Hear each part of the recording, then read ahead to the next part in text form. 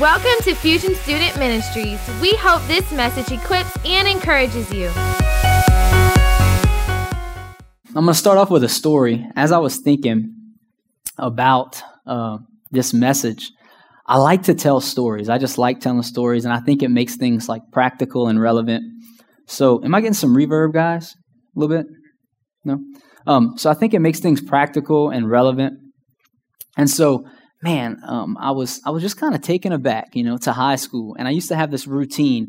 Every Sunday, I would cut grass every Sunday. That was my Sunday routine. I'd go to church at like 9 o'clock. I'd get home. I'd wash my truck, and then I would cut the grass.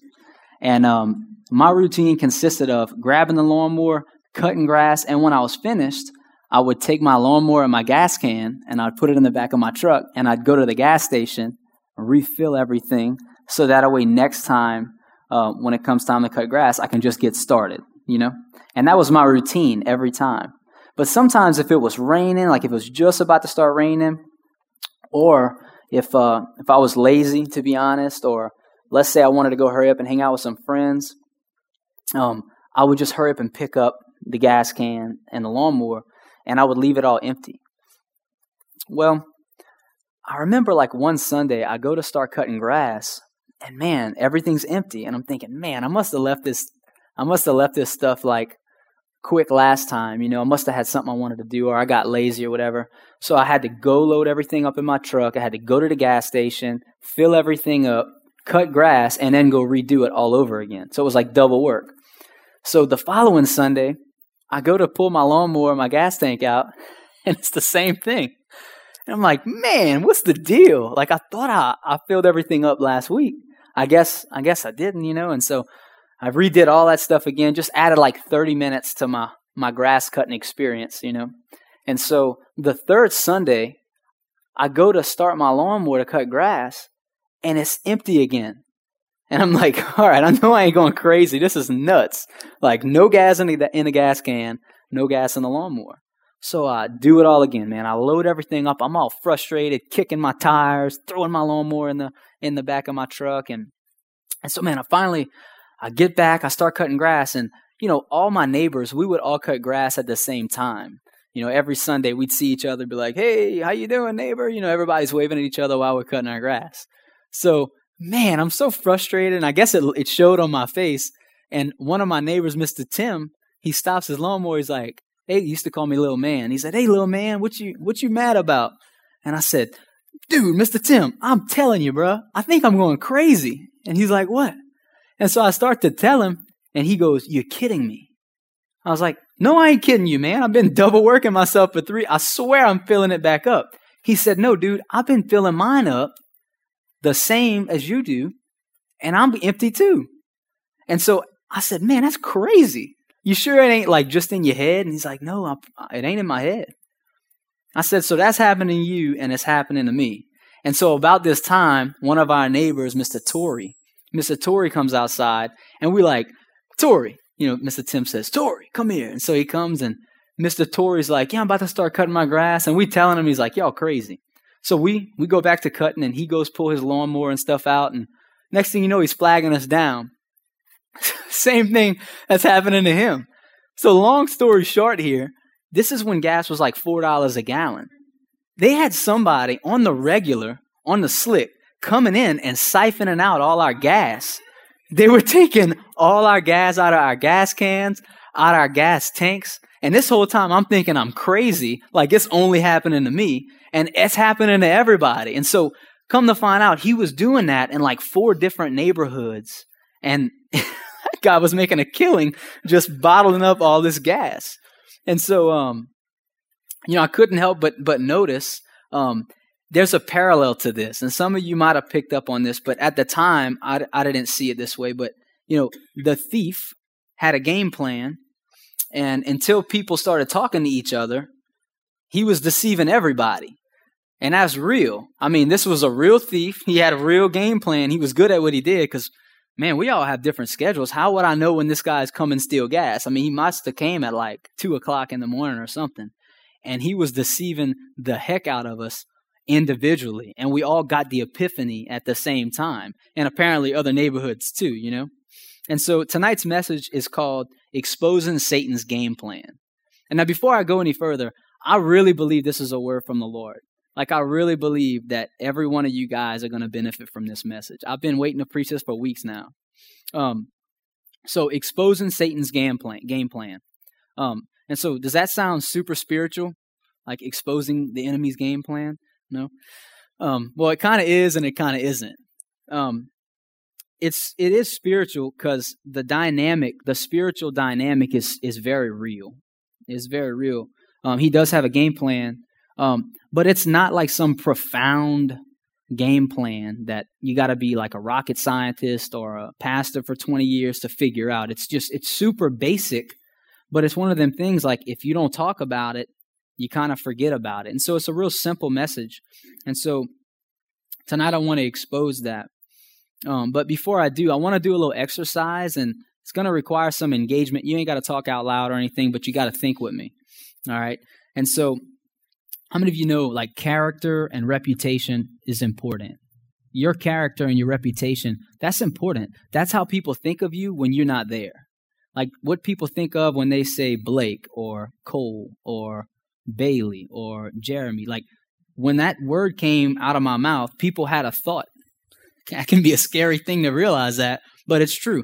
A reputation and character is what precedes you, right? And so, for example, let's say I say Pastor Todd. Like for me, Pastor Todd's got a reputation and he's got a character. And because I know his reputation and character, I know what to expect. I trust him. I mean, I could tell Pastor Todd secrets I wouldn't tell anybody. I mean, I could be totally open and honest with him, and I wouldn't tell that to just anybody on the street, you know? Good, James?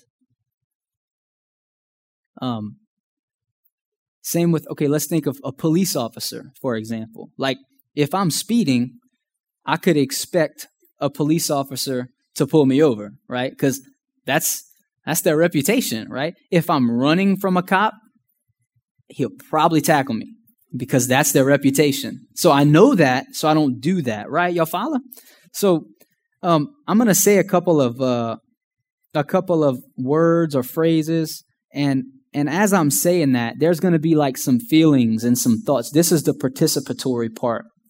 When I say it, you're going to think something. You're going to think of maybe a person or an emotion or a feeling will hit your mind, something like that.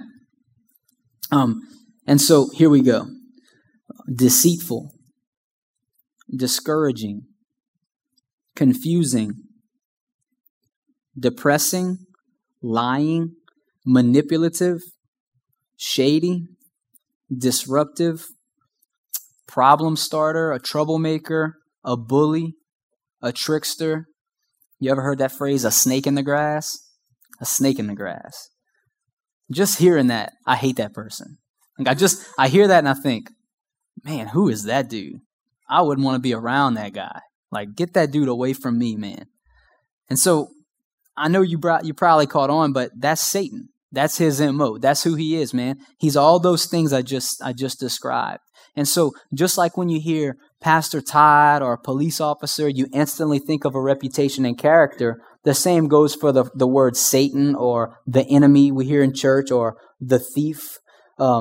It's important that you remember his character and that you remember his reputation. And so let's put up John 10:10. We've hit that verse a lot in here, but I think it's extremely relevant and it covers a lot of bases. And so John 10:10 says, "The thief," that's Satan, "comes only to steal and kill and destroy. I have come," Jesus is saying this, "I have come that they may have life and have it to the full." So he's got one goal. Satan's got one goal, and that's to disrupt your life and God's plan for your life. He wants to disrupt the second part of that verse. And he does this by running his game on the DL, just like that thief did to me. And he doesn't want you talking about it, right? But the good deal is Jesus came in that second part to expose all that stuff, right? And so in Matthew 10, verse 26, we see this. It says, "Do not be afraid of them. There's nothing concealed that will not be disclosed, or hidden that will not be made known." So God knows Satan's game plan, and Jesus came to expose that. Matthew 10 says, nothing concealed will stay that way. So nothing you do in secret, it's going to come out. Even in the real world, not even the spiritual. Like nothing you do in secret is going to stay that way. Even when you think no one's going to find this out. Yes, they will. I'd hear that all the time when I was growing up, and I thought I was the exception. People find out. So that's true in the natural, and it's true in the spiritual. And so, another part of that is he wants to keep you in bondage. He wants to keep you bound and like isolated in your little area of sin. Like everybody's got their own sin. He just wants to keep you right there. And like the visual image that I got, and people don't realize this, like we hear this so frequently, like, oh yeah, Satan wants to keep us in bondage. And, we can hear that and instantly check out, but yet we still in bondage. Like we'll hear that and we instantly check out, but you still living in a particular one sin you can't get away from. And so it's not just enough knowing about it. You got to do something with it, but you got to know exactly how he does it. I got this mental image. Have you guys ever heard of how an elephant is trained to not go past where he's supposed to in a zoo? And so for those of you who haven't, this is what they do. When the elephant's a little baby, they take a little bitty like 1/4-inch nylon rope and they tie it around his leg and they put a stake in the ground. And he can't walk further than the rope lets him walk. And so he just grows up with that tied to his leg. And so he thinks that's as far as he can go. That's as far as he can go. And as he gets bigger, they never increase the size of the rope. Pretty soon, this huge elephant is just staying put with this little bitty rope. And so he could just walk around the whole zoo if he wanted to, but in his mind, he's bound up. In his mind, he's bound up. Same thing Satan does with us. It's 4 things he does. This is how he runs his game. 4 ways. Step 1, he tempts you. Simple. He tempts you. Step 2, he belittles sin. He makes it like it's not really a big deal. Step 3, as soon as you sin, he flips the script. As soon as you sin, as soon as you slip up, bang, he condemns you. And then the 4th step, he wants to isolate you from everybody else and make you feel like either 1, no one else deals with that, or 2, if they find out, they're going to think you're a horrible person and you're really weird. That's what he does. Every time. You could go through any time you've fallen into sin, it's the same thing every time. So let's go into step 1 in his game plan. He tempts you. Might sound like this. Just lie. You'll get what you want if you just lie. It doesn't get worse than that. It just stays at a lie. Or it's all right to gossip about this person or that person. After all, they ticked you off this week. Just tell all their secrets, right? Or there's really nothing wrong with manipulating this person to get what I want. Or all of your problems will go away if you just go get drunk or smoke weed. All your problems will just disappear. A lot of my friends, they think that and they live like that. They have an issue in their life and they try to mask it by getting hammered and smoking weed all the time. And guess what? It doesn't fix the problem. When you get undrunk and unhigh, problem's still there. So that's not the fix. How about, just sleep with that person. It'll be all right. No big deal.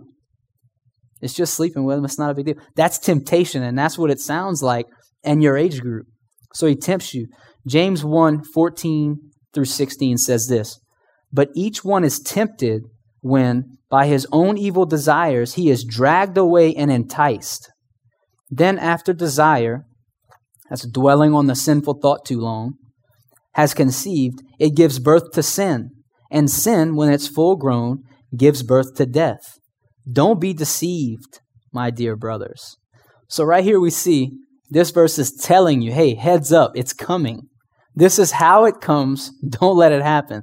But the enemy's there. He's still tempting. So, like we see, temptation can drag us away from being pure in our thoughts, in our words, and in our actions if we let it. So Satan will put an ungodly thought or a sinful thought in your mind, and you'll dwell on it, and then it can become sin. Temptation's not the sin. Falling into it's the sin. So we're all tempted, right? Second part, he belittles sin. Satan belittles sin. It's not that big of a deal. And this is nothing new. This is nothing new at all. He's been doing this since the beginning of time. Since day one, in Genesis chapter 2, let's look at the 16th verse. And the Lord God commanded the man, you're free to eat from any tree in the garden, but you must not eat from the tree of the knowledge of good and evil. For when you eat of it, you will surely die. Genesis 3, 1 through 6. Now the serpent was more crafty. Remember all those words we described him? More crafty than any of the wild animals the Lord God had made. Remember, all those things, let those things run through your mind when I read this. He said to the woman, did God really say, you must not eat from any tree in the garden? God had just told Eve, do not eat from this particular tree. Just like we saw in this verse. How do we fall away? When we're enticed by our desires. We get the heads up, and then we get the don't do this, or this will happen. So check it out.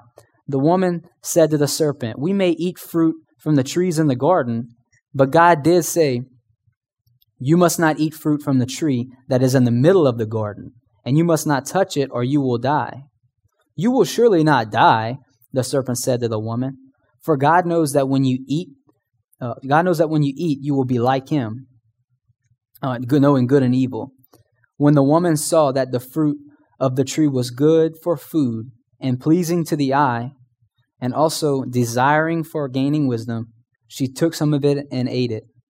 She also gave some to her husband who was with her, and he ate it. Belittle sin. God just said, don't do this. And that whole mentality, it's not that big of a deal. And he says, has God said? Yeah, but has God said? It's not, it's just lust. It's just a lie. It's just a little fun gossip. It's just a little weed. It's just a little party that you just get hammered. It's not a big deal. It's not going to be a habit.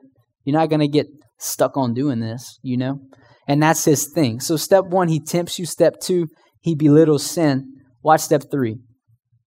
He condemns you and shames you.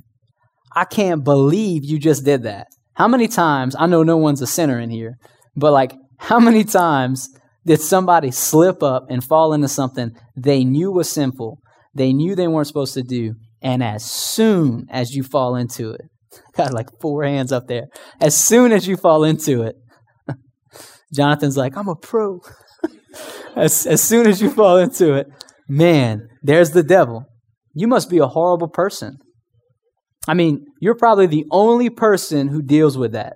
You're the only one on earth who deals with that sin. Don't tell anybody, because if you tell anybody, people are going to think you're really weird and that you're a horrible person. I mean, that's the stuff, the same voice, guys, that tempts you, the same voice that belittles the sin is the same voice who condemns you. Same voice who condemns you. God's tired of dealing with you. People hear that all the time. You should quit this whole Christian thing. It's too much. That's the same voice. Check this out. Revelations 12, starting in verse 9, says, the great dragon was hurled down, that ancient serpent called the devil, or Satan, who leads the whole world astray. He was hurled to the earth, and his angels with him. Then I heard a loud voice in heaven say, now have come the salvation and the power and the kingdom of our God and the authority of his Christ. For the accuser of our brothers, who accuses them before God day and night, has been hurled down. So he'll tempt you, he'll belittle sin, then he'll turn around and condemn you. And the last step, step 4, he'll isolate you. He'll isolate you. Notice in Genesis chapter 3, verse 1. Now the serpent was more crafty than any wild animal the Lord God had made. He said to the woman, did God really say you must not eat from any tree in the garden? Notice when he had this conversation, she was alone. He tempted her when she had no other voice of reason that was around her. Nobody else was there. Then later in verse 8, when they were together, her and her husband, after they both ate from that apple, then the man and his wife heard the sound of the Lord God as he was walking in the garden in the cool of the day, and they hid from the Lord God among the trees of the garden. But the Lord God called and said, where are you? They hid and they isolated themselves from God. We do both of those things today. We isolate ourselves when we fall into some sinful situation, we start to receive the shame that the devil tells us, like, man, you're the only person who deals with this, or man, you better not let anyone know you're struggling with that. They're going to think you really bad, or you really an evil person, you filthy sinner. Like, that's the game the devil plays, right? And so if Satan can keep you isolated, he can keep you from being rescued with the truth, because those are all lies, but there's some truth to that. So if he's gonna feed you these lies, you got to have somebody feeding you the truth. And usually when you're shamed, you're not going to the Word of God. You're not going to the Lord in prayer. You kind of just, you're getting in church and you're getting out. You ain't trying to be involved. You kind of on the back, no offense to you guys on the back row. It's no big deal. But you kind of on the back row metaphorically, See, you should sit in the front, guys. You're on the back row metaphorically speaking. Jonathan way back there. And so you'll keep believing these lies. Y'all picking up on this, guys? You'll keep believing these lies. And if you hear these lies too long, not only will you start believing it, you'll start to become what they say. You'll start to become all of those things, right? If you believe it and you aren't surrounded with people who know the truth, you'll stay deceived. The result of Satan's game plan is the first part of John 10:10. Let's look at that again. The thief comes only to steal and kill and destroy. I would say the four things we just talked about says how he successfully does that. And so if we know how he successfully does that, let's think of how we can combat that. Let's look at the second part of that verse. I have come that they may have life and have it to the full.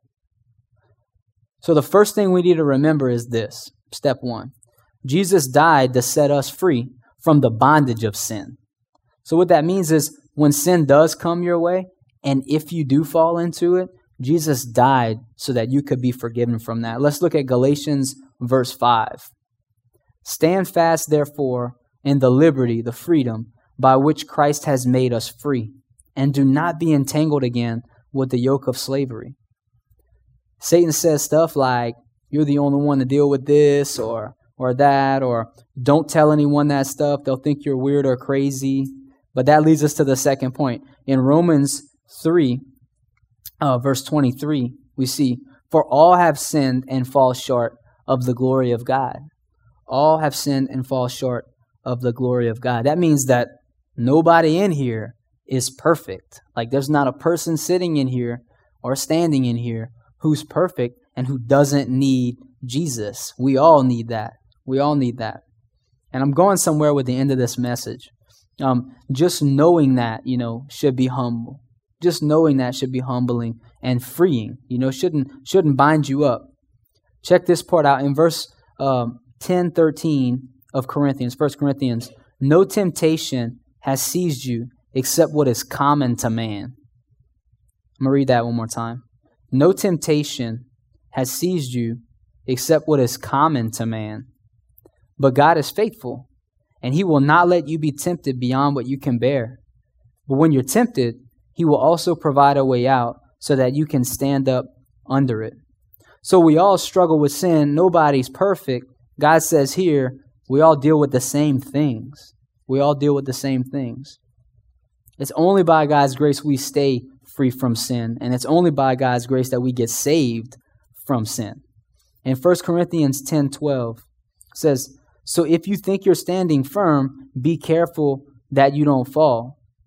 When I read that in the context of what we're talking about, I think about people who maybe they don't battle with a particular sin that you battle with. And you might feel, like you're judged or condemned. Everybody has a side of the fence there. The person who's dealing with a sin may not be dealing with the same one you are, but man, don't think you're too good to fall into that same sin. There's nobody above a certain sin, right? Pastor Todd said this on the heels of that statement. He said one time he was addressing an issue in the church.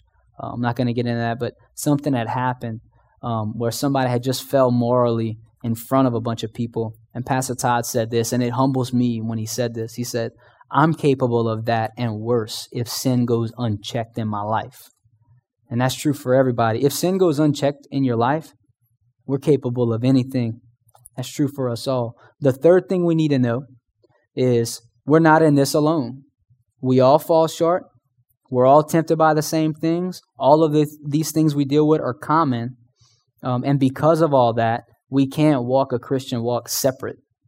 We can't walk a Christian walk separate. It's not a solo sport or a spectator sport or just a thing you can do alone. We're supposed to be a body of believers, a body of Christ. That's why it's important to have people that you trust speak into your life.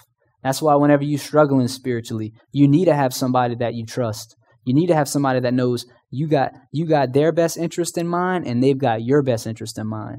That way they can speak into your life and you can speak into theirs when they need it from you. Community is important. That's why we have life groups. That's where I'm going with this.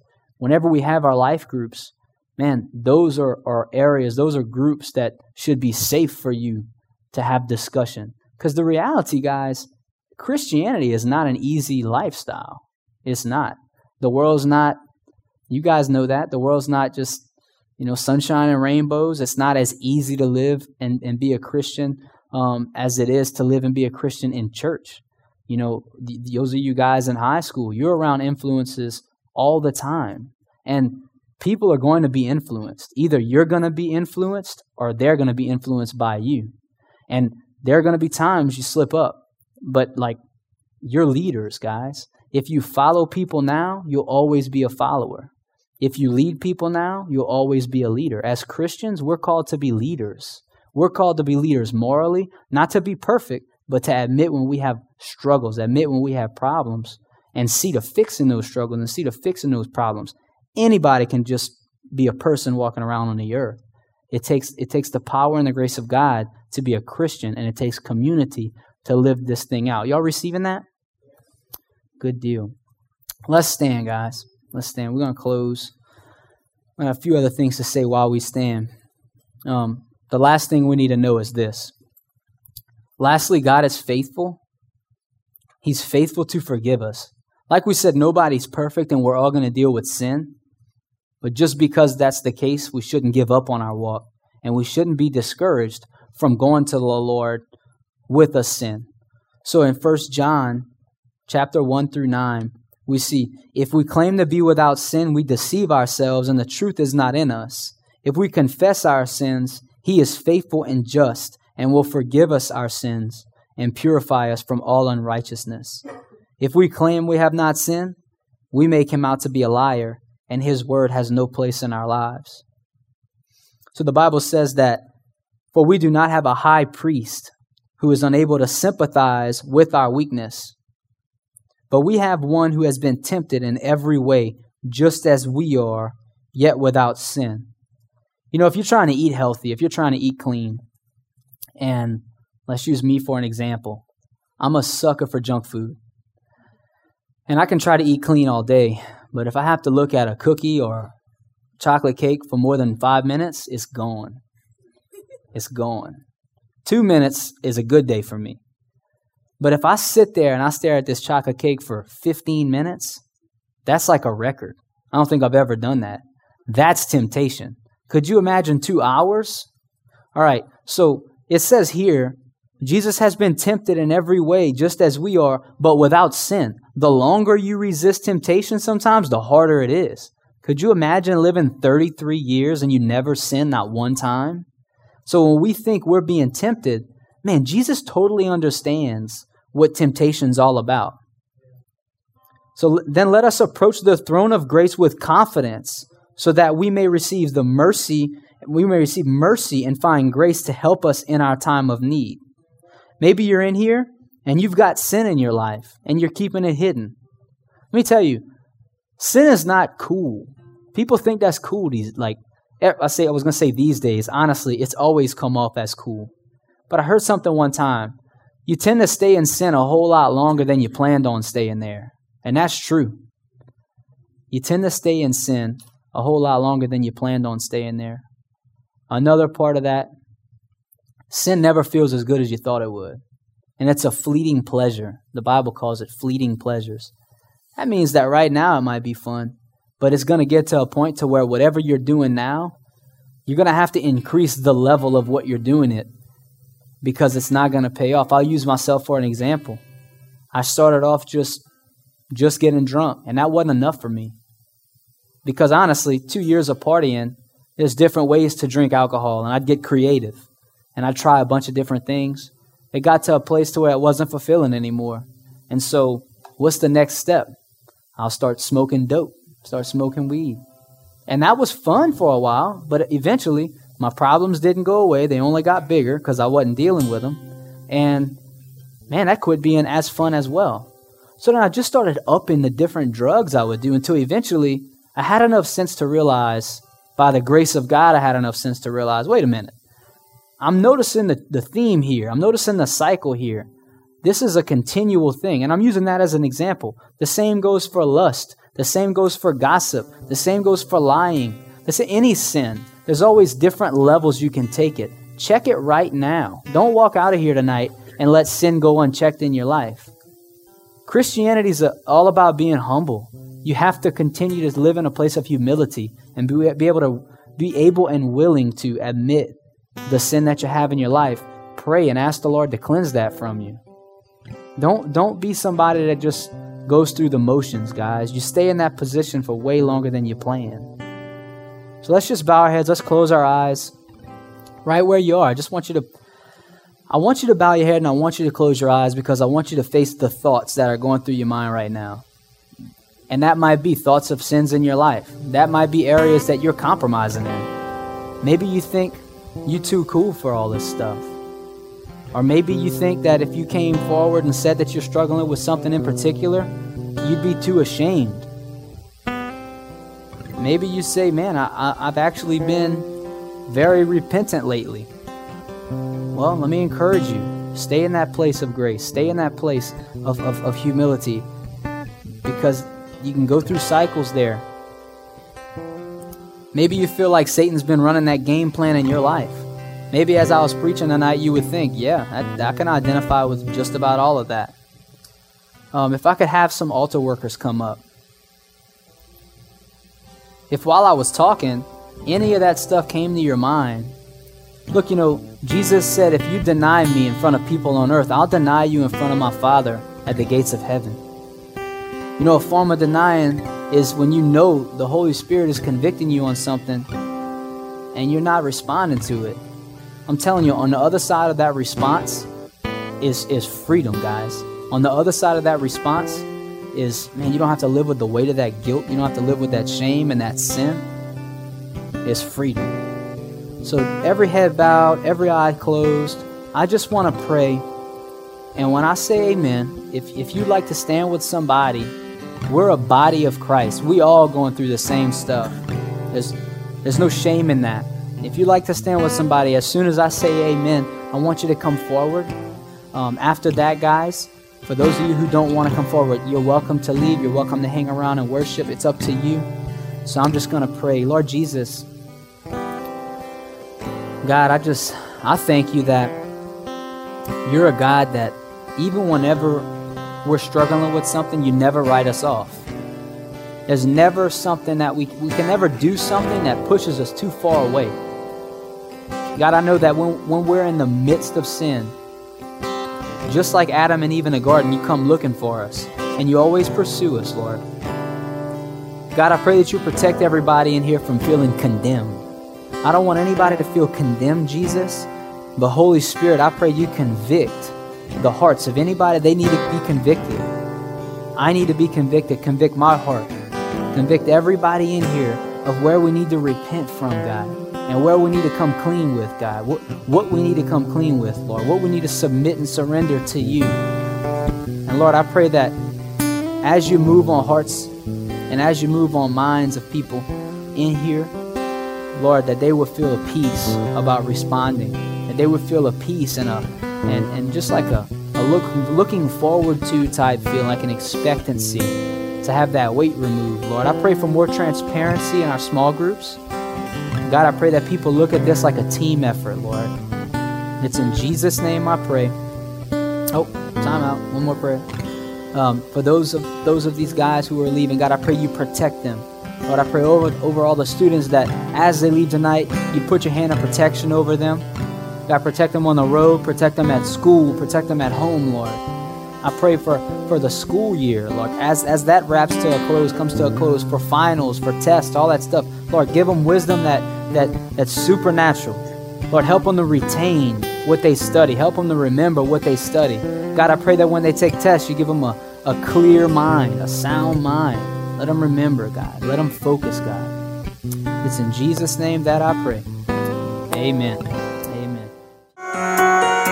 Again, thanks for joining us. For more info on Fusion, you can check us out on YouTube, Facebook, or Instagram.